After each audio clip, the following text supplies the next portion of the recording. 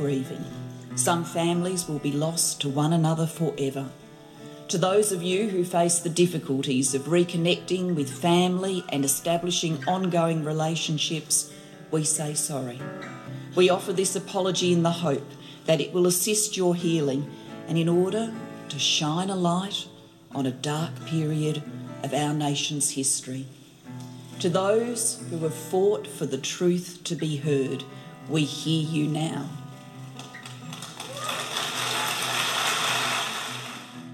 You're listening to Adopt Perspective, a podcast for anyone affected by adoption. I'm one of your hosts, Jo Sparrow. This podcast is a production of Jigsaw Queensland Post-Adoption Support Service. However, the views expressed are those of the people participating, not necessarily Jigsaw Queensland. The podcast discusses adult themes and listener discretion is advised. Hi everyone, it's Jo Sparrow here. I first heard today's guest's incredible story at the 2019 anniversary for the Federal Forced Adoption Apology, where he spoke alongside his mother about the process of discharging his adoption. Michael Costello was born in Brisbane in 1970 at the height of the closed and forced adoption eras. He was initially placed in an orphanage and then extended foster care, despite his mother making several attempts to regain custody. Michael went on to be adopted by his foster carers at the age of 5, where he was physically, sexually, and emotionally abused. 5 years ago, Michael began the process of discharging his adoption, having his original birth certificate reinstated and his mother legally recognised as such. Welcome to Adopt Perspective, Michael, and thank you for sharing your story with us. Thanks for having me. Michael, just as it is for many of us who are affected by adoption, there was the story you were told and experienced before you obtained your identifying information. And then later, after reunion and obtaining your records, there was a further revealing of your history. If it's okay, I'd like you to begin by sharing your story as you first knew it. It's a discussion I've had with lots of adopted people that I've encountered throughout my life, is that we all have this common thread of secrets and lies. And adoption is glued together with this weird adoption and lies. There's half-truths, I'm always trying to break down as I move forward in my life, trying to get to the truth, whatever that is. If it's, something painful or something wonderful, I just want to know the truth surrounding me. And I don't think that's unreasonable. I was a dark-skinned kid, adopted by, a white family. It even feels strange to say that because I don't think of myself as a dark-skinned kid. But I was, and I didn't know where my dark skin came from. So there's the starting point of knowing that you were different. Break down one of the secrets and one of the lies. Maybe you're not necessarily the same as, your adoptive parents. I knew I was adopted straight away. I was always told, and this is going to sound strange, but it ended up being a manipulation in my case, that I was picked out and that I was taken home because they thought that I was special. And that's a double-edged sword for me, like I said, because the story I was told was actually ended up being used as a manipulation throughout my childhood. Later on in life, I was told that no one wanted me, and I was lucky to be adopted by the people that ended up adopting me. So again, mixed emotions. I was told that my birth mother was, fell in love with a mechanic and they weren't old enough to take care of me, and they put me up for adoption. And that's the story I grew up with, that my father was a mechanic and my mother was, a young woman, and her family couldn't deal with, or help her in the situation in the 1970s. And I always knew I was adopted. I always knew I was different. In my school, all through my school life, I was one of the only kids with dark hair and brown eyes. So that was different. that's been a thread throughout my life of being different. And it's a good thing, because if you're different, then you ask a lot of questions. And my adoptive grandfather was a very big influence and very welcoming. Both grandparents never stop asking why. If you stop asking why, you may as well be dead. So that's stuck in my head. I keep asking why. And that's why I'm here today, I guess, talking to you, is because I'm, searching for the truth and trying to find out what I do. When, like yourself, when the laws changed in Queensland, I went ahead and applied to get information about my birth mother. And she was trying to do the same thing. She'd actually tried several times during my childhood to reach out to the department and to my adoptive parents. When the laws changed, I think she wrote a letter saying that she had a certain condition and that I should be checked for it. Fortunately, I had already left home at that stage, and I don't have that condition. It skipped a generation. But she tried to make contact. We connected via letters, and the documentation signed everything away to say, hey, I'm keen to meet. And she signed saying she was keen to meet. And then I got a phone number.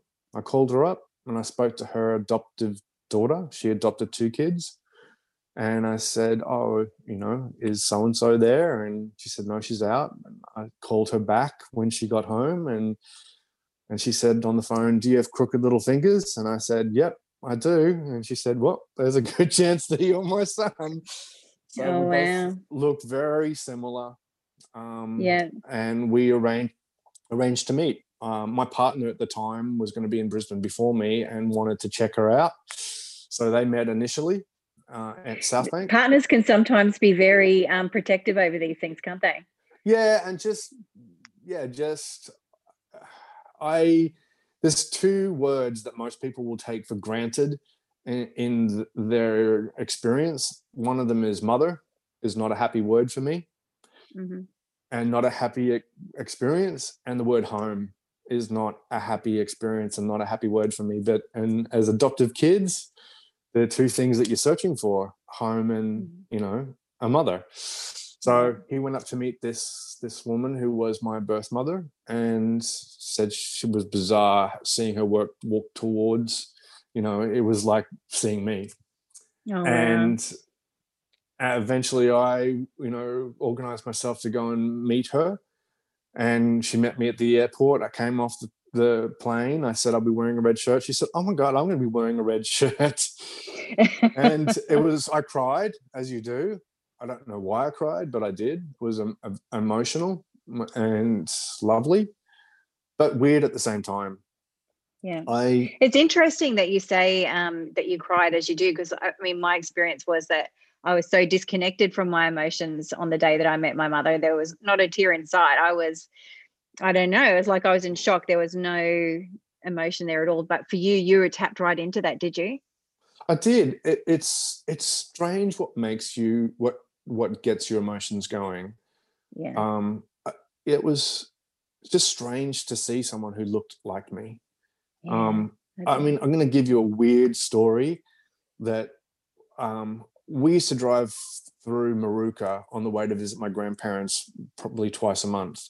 And that's where I was conceived and my mother grew up.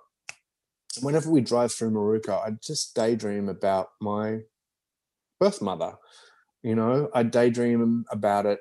It's the weirdest thing when I look back on it. And that whole area that we drive through was the only time really that I allowed myself to daydream about it. And there it was. That's the beginning, and that's the foundation, and that's the area that it all went down. So strange. But anyway, I digress. Strange. Well, I was going to ask you actually, did when you meet your mother, did she bring any new information to you about your adoption that you were not aware of? Well, I'm going to be really honest and really real for a second. I said to her, all right, so how did it all come to be? And I was completely honest about who I was and what I was, because I had nothing to lose. basically, and maybe this will resonate with you, it's kind of like you've met someone at the bus stop and they turn out to be your parent. Yeah. Because there's no shared history other than in what you've inherited through your DNA. That she didn't tuck you in at night. She didn't take your temperature. She didn't drop you off at school. She didn't, put a Band-Aid on you. There's no shared history. So what you do is for want of a better word, and I hope this doesn't sound cold, you manufacture a relationship, and that it's weird and hard, but you have to have a willingness. But you can't manufacture that relationship. Well, I don't believe that unless you come from a really honest place. So I said to her, all right, is it your dad? Is your dad my dad? Is it your grandfather? Is it your brother? Is it a next door neighbor? Because, I'm giving her an opportunity to go. And I'm fine with that. I did say to her, again, this might upset some people, but I said, hey, thanks for not having an abortion, because that was an option. I wanted her to say, thank you. Look at me. I'm having a wonderful time. I'm a happy person and I'm making the most of my life. It was important for me to say these things and let her know, and for her to give her a space where she went, oh, okay, I can be honest. Because again, like I said, there's a lot of secrets and lies around all of this. I wanted to create an environment for the both of us where we could come to this meeting and begin a relationship based on honesty. I was very transparent about who I was and what had happened to me, and what I was expecting from any relationship that we might have moving forward. And it's a big shock. It's a lot of emotions when you meet these people or this person. If we're lucky enough to be in a situation where they do allow access into their lives. And fortunately for me, she was there with open arms. As far as how I came to be and who my birth father is, there's inconsistencies and still a veil over that. But I've managed to move forward with a relationship with my birth mother despite those things. It was an issue that stopped us, that I raised later on, years down the road of our relationship, where I went, I don't feel you're being completely honest about how I came to be.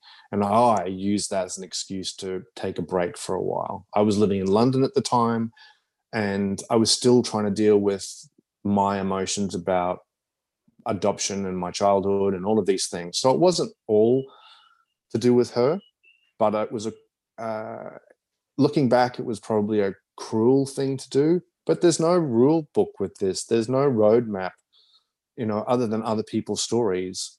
And it's something I regret doing, but at the time I needed to do it. I ended the relationship that I was in when I was in London and started a new one. And that partner said, all right, it's time to reach back out and start a relationship again. And so I have. And I met my birth mother in 1993, and we've had a relationship ever since then. And she's a lovely lady, and we're so grateful to have this connection, because we know so many people who have had very different stories of being rejected again by when they do reach out, or the birth parents are dead or something awful. So I'm very respectful and very grateful to have that connection with her.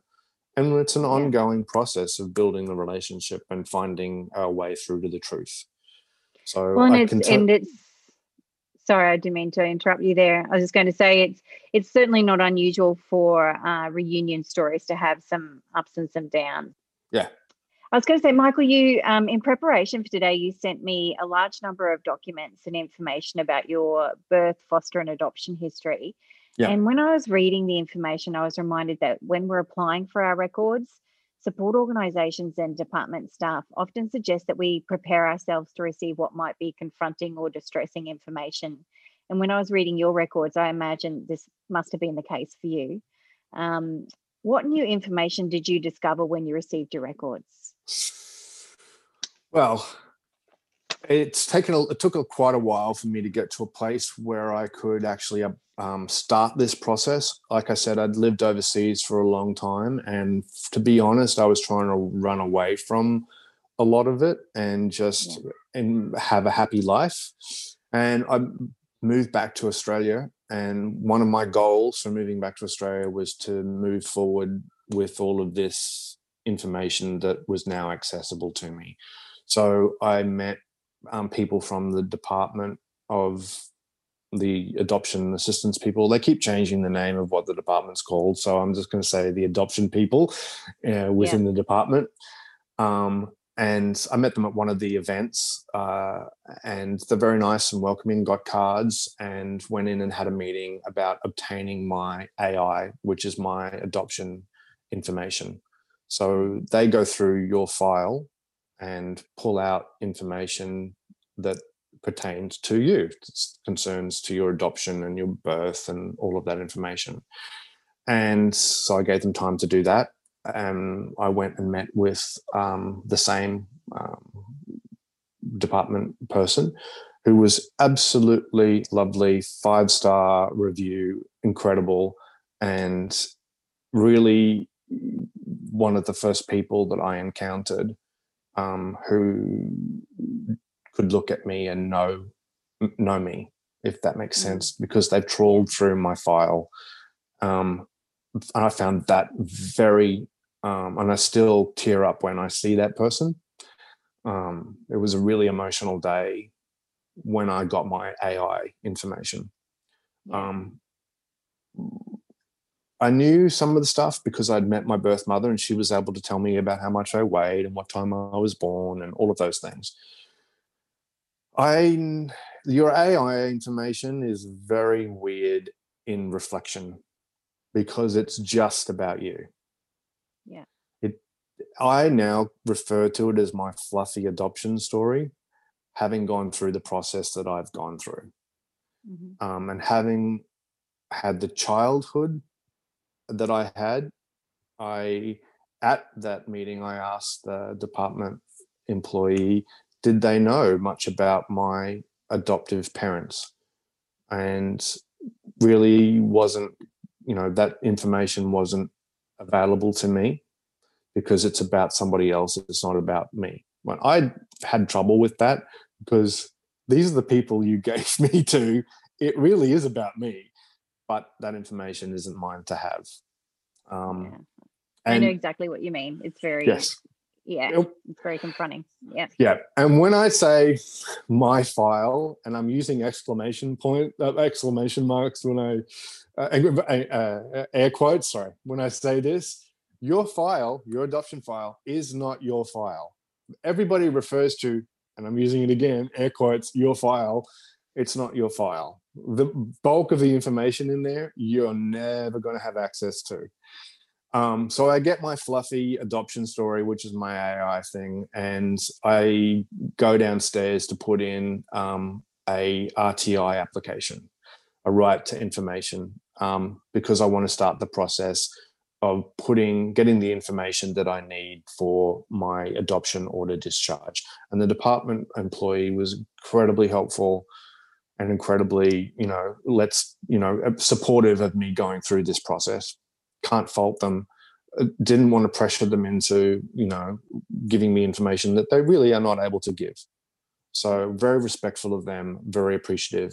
So I get my AI information. I ask the questions. I talk about wanting to commit suicide when I was a kid to them. I tear up. She's read my file. She knows my file. She's looking right through me.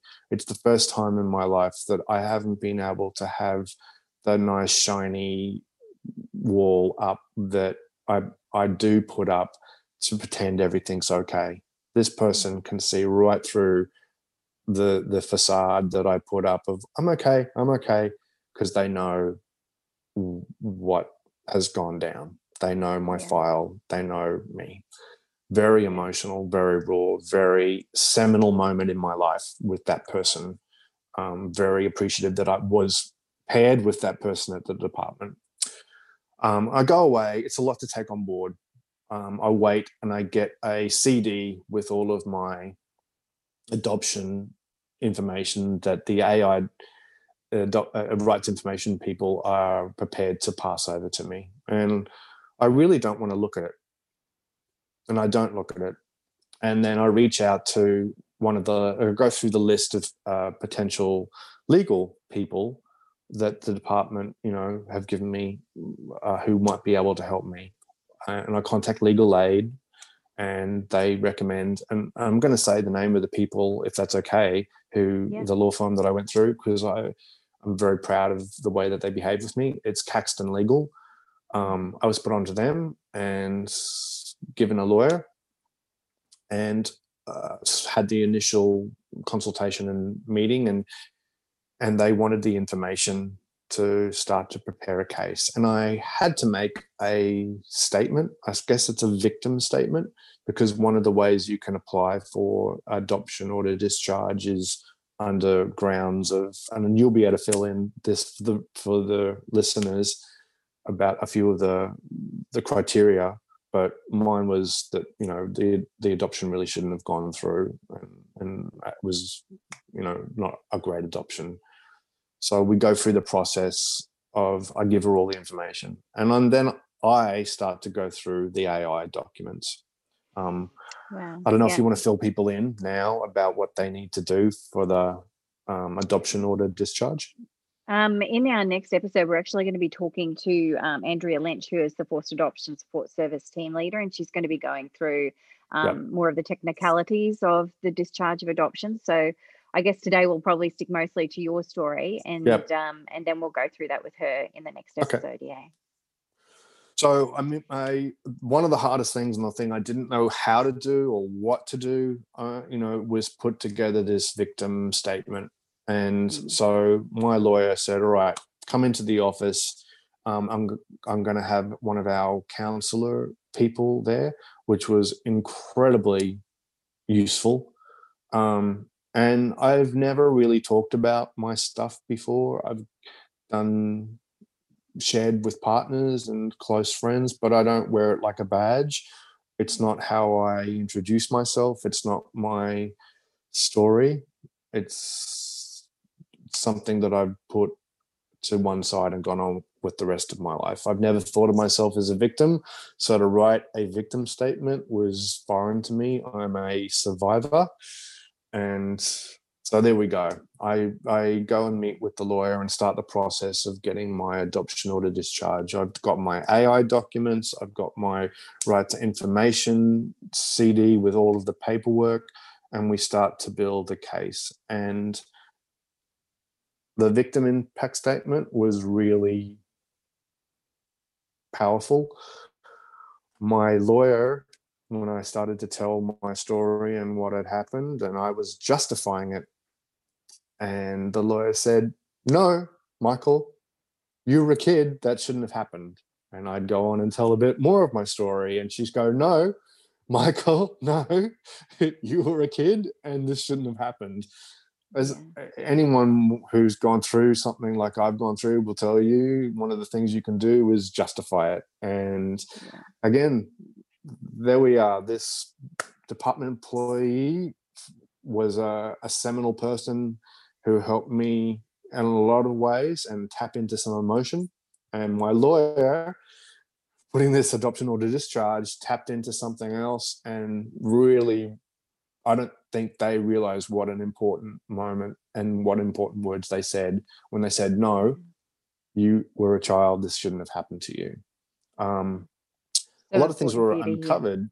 Yeah, very important for you to hear. And I've just been very fortunate having the counselor there to then follow up, and because you're scratching a wound, and it's good to help someone put antiseptic back on the wound so you don't get mentally infected. I cannot praise their setup and their way that they handled me and worked with me in a collaborative effort to achieve the outcome and the goal. It wasn't a quick process, and it took some time, and it took a lot of requesting information, birth certificates, death certificates, and what have you. What I couldn't understand, what I still don't understand with this process, is my birth parent Well, the one that I had, my birth mother was very supportive. My adoptive parents were both dead, and I wanted to do this.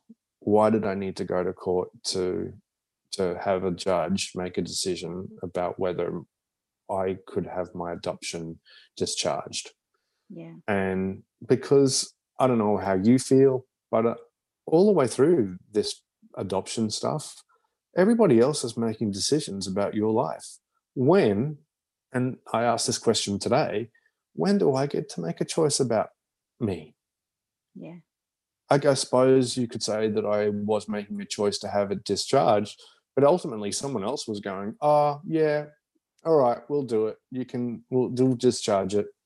And I had to go through this painful process of dredging up all of this stuff just for them to go, oh, yeah, okay, we'll discharge it in the nicest possible way. F off, you know? Yeah. Yeah.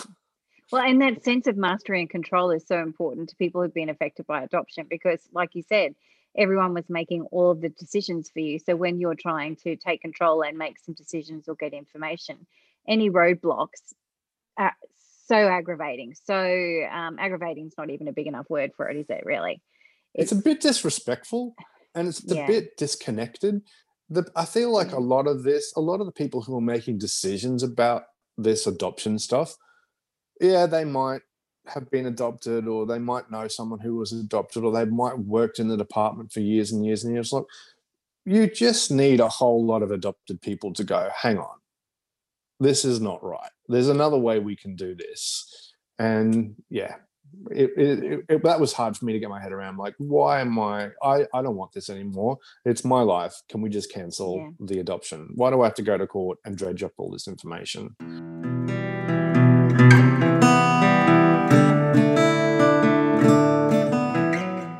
Which makes me wonder too, Michael, it's sort of digressing a little bit, but what was your main motivation for wanting the discharge? What did you hope to gain from it? I wanted to be original recipe me. Mm-hmm. I wanted to hit the reset button. All of the things that happened to me can't be erased. Mm-hmm. And they, a magical piece of paper that says, my original birth certificate. I think it was helpful for me to establish more of a connection to my birth mother. Yeah. Now, if I get sick, or I'm in hospital, she's my relative. She can be part of the decision-making process. It's like you can date someone, but when you're married, there's more ownership. That's so interesting that you said that. So for you, it really, in your head, cemented that relationship in a way that I've often said to friends, they say, well, marriage is just a bit of paper. And I say, well, actually, the day I got married, everything felt different afterwards. I can't explain why. It just felt like you were a committed team in a way that you weren't before. A legal piece of paper is a legal piece of paper, and all of the checks and balances, that's what they use to make a decision. A piece of paper was the one that sealed my fate. I wanted another piece of paper that changed my future, if that makes sense. Oh, I've got goosebumps. Yes, it makes perfect sense.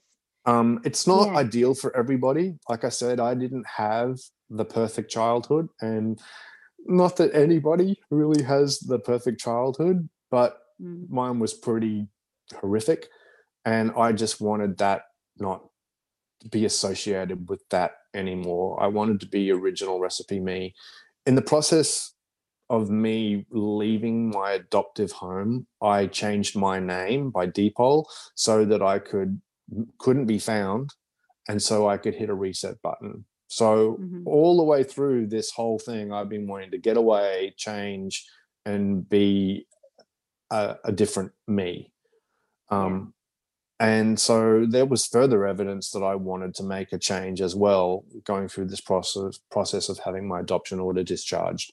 Lots of evidence to say, hey, I wanted to get away from that piece of paper that said that I was adopted by these people. It was. So how long did it take from the beginning to the end to go through this process? Like once you started, how long was it? It felt like forever. probably a good year and a half. Yeah. And yeah, it was a weird day when I went to court, because I sat with everybody else. In fact, because it was a closed court and I was sitting in the gallery, I think that's what you call it. One of the employees of the judge came and said, "Oh, this is a closed court." And I said, "Oh, it's my lawyer had to It's say me. He's actually here for a reason." So, Yeah. and the department actually sent some people from the adoption services with me as well, to be a support, which was great. Later, that became a little bit more odd when I found out some of the information going through the court proceedings and obtaining more information that I had not previously been able to access. Yeah. So I guess that this leads to the question I was going to ask. What kind of emotional support did you have while you were working through this? Because the emotional side would be an enormous part of it. Really, the legal team and their support people, like the counselor, were amazing. Again, this is the first time I think they had done one of these. I think I was the third person in Queensland to do it. And please don't laugh when I say this, but I was one of the youngest to do it. You're older than me. I say that now because I just turned 50 last year. So yeah. So that was amazing. And I said really early on, we have to get this right, because hopefully you will use this as a roadmap for other people wanting to do this. So it wasn't just about me, it was about other people wanting to do this process. Well, that's an important point too, isn't it? Because this is a new thing really, that people are seeking a discharge, and hopefully as more people do it, the process is going to get streamlined and easier. That would be your hope, that it's going to be made easier through the process of going through these first initial ones. Yeah. I just wish that they would, I wish that they would make it easier for people who want to do it. You know, looking at the documentation that I sent you, it seemed pretty easy for someone to adopt someone back in the day. You know, a couple of references and a little bit of time in foster care with them and a couple of home visits. Oh yeah, you can have a kid. It's a year and a half of me having to do a victim statement and getting this information together. And even on the day, the judge was umming and ahhing about whether she was going to do it or not. So you're in the gallery that day. Yep. Can you describe to us the moment when you were granted the discharge? Who was there with you, and what did that feel like? My partner was there. My birth mother was actually in the court with my legal team. I wasn't even spoken to. I wasn't asked any questions. I wasn't part of the process. I was just a voyeur watching it all unfold. And after much umming and ahhing by the judge, who was her first day in the Supreme Court, you go to the Supreme Court to do this, and back and forth, even though there was no objection from the state, there was a lot of umming and ahhing about whether it was actually going to go through, because I'm guessing that the judge wanted to get it correct. Legally right. Yeah. Again, they're using this as still new to them as well. And the language that is used to, discharge it is a bit vague. On what grounds you can do it. So she got up and said, congratulations, Mr. Costello, and used my name. And I really wasn't that emotional, if I'm honest. It just washed over me. But I'll tell you, the thing that did break me down and cry is when eventually, weeks later, I could rock up to birth, deaths and marriages and get a little piece of paper that was my original birth certificate. The guy at birth, deaths and marriages, I was overcome with emotion when I got that little piece of paper, because it was just me and the guy. And I told him why I was getting it. And I cried like a baby when I got that. And that was the big thing for me. There it was, my piece of paper. It was all back to the reset, back to, I don't know, normal seems like the right word. That was the thing that was wow. And I actually went through the process of getting my passport and my Medicare card and my bank accounts, and everything changed over to original recipe me. Yeah. Well, I can't imagine how big of a moment that must have been. It's incredible. It was really, really healing. There I was, connected to my birth mother, who now is my mother, legally. For her, if you asked her what it meant to her, it would be a different set of emotions. It would be a different set of stuff. For me, that's my emotions were released on the day I picked up the birth certificate. And yeah, I'm very happy I did it. And it's the next, if I'm lucky, 50 years, I'm going to be me. So you mentioned earlier that it was after this discharge that you met your birth father. So how did that come about? I haven't met him yet, but I know who he is. So Right, okay. I don't know about, I'm sure quite a few of the people who are listening have gone down this road as well to try and reveal more about themselves. But I did the Ancestry.com DNA test. My whole life, I had no idea what I was genetically. And obviously a British and Irish ancestry, and I have South Asian. So for years, my olive complexion, nobody knew what I was. It was all guesswork. And I found out that I was South Asian. I found out that I had relatives in Canada, and I found out who my birth father is. He doesn't know I exist yet. It's still a process with relatives on that end to try and bring that into the fold. But he has 2 sons and a daughter. So I have 2 half brothers and a daughter. And then I did the 23andMe American ancestor DNA test, and I found out that I also have another half sister in Canada as well, which was a surprise to her and a surprise to my new family on my father's side.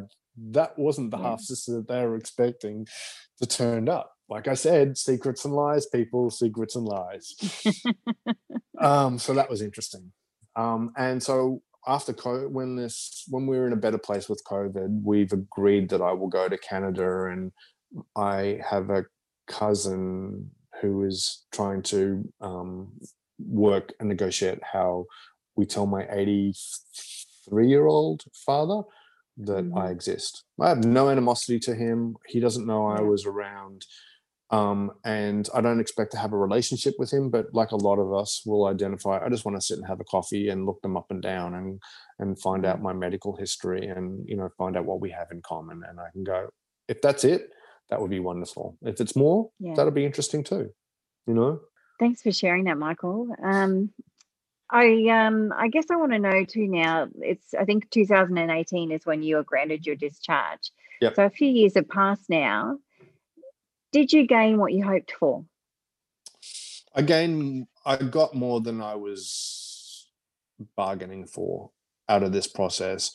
Some really painful things came to light going through the process of obtaining this adoption order discharge.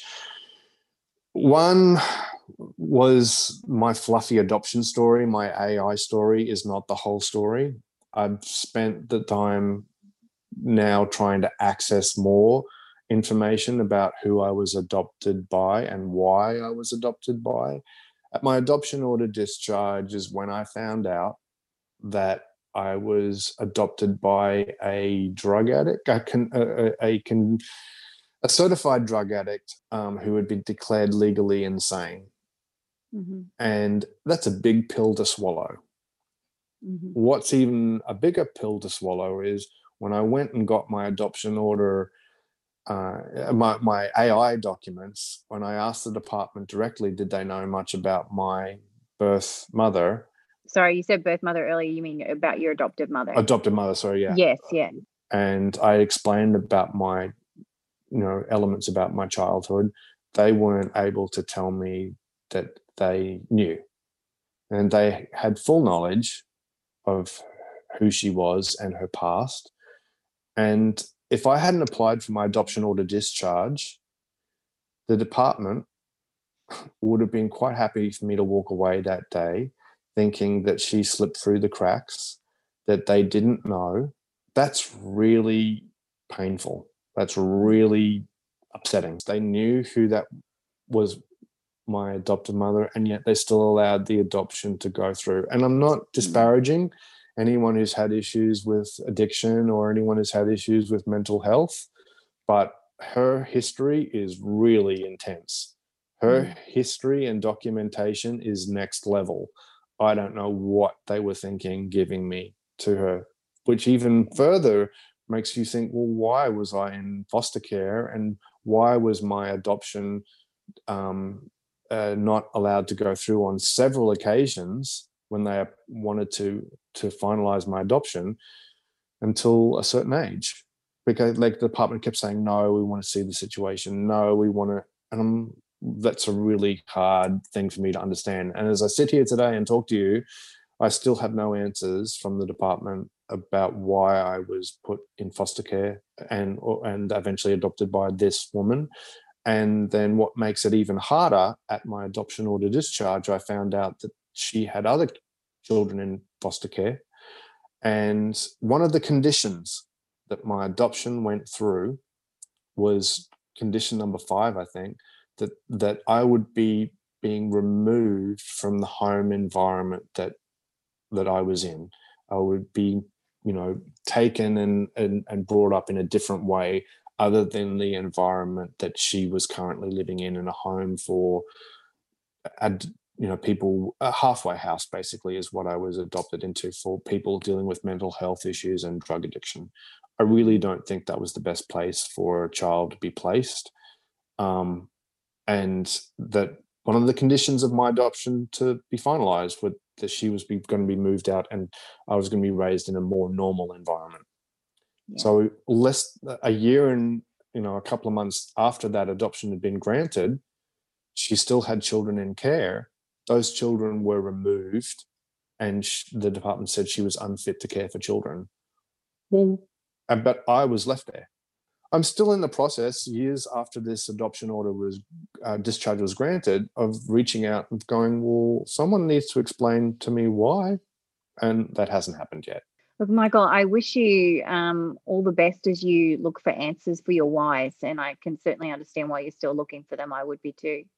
And there are many people who are considering whether or not to pursue a discharge of their adoption. And I know that your story is going to be so helpful to them as they explore the pros and cons. So thank you so much for joining us today and sharing your story. Yeah, it's my pleasure. If one person can get something out of this and it helps them make a decision, either yes or no. My whole thing of how I operate is really easy. If I can do everything I can do to make a change or get, what I need to get done during the day, then I can sleep well. Podcast and talking to you is hopefully going to go a long way for other people trying to find their truth and break down some of those secrets and some of those lies that swirl in our heads from our adoption stories. Yeah. Well, look, thank you so much. And we've added some relevant links to the podcast notes page of the Jigsaw Queensland website. And as we mentioned earlier, in the next episode, we'll be talking to Jigsaw Queensland's Forced Adoption Support Service team leader, Andrea Lynch, some more about discharging an adoption. And meanwhile, do you have a story that you'd like to share with us? If you'd like to be interviewed for the podcast, jump onto the main podcast page of the Jigsaw Queensland website and complete the prospective guest form there. And note that Adopt Perspective can be listened to by people all over the world. Bye for now. Thanks for listening to the Adopt Perspective podcast. If you'd like to find out more, go to the podcast page on www.jigsawqueensland.com and you'll find a wealth of information and resources on the website. If you reside in Queensland, you can reach Jigsaw Queensland's Forced Adoption Support Service on toll-free 1800 210313, or you can call Jigsaw on 07 33 58 6666. If you live in another state of Australia, you can still call the Forced Adoption Support Service number, and your call will be answered by the Forced Adoption Support Service in the state that you're calling from. In every other state, Relationships Australia operates this service. A big thank you to Matt Sparrow for composing and recording our original theme music. Until next time, I'm Jo Sparrow saying farewell from Adopt Perspective, a podcast for anyone affected by adoption.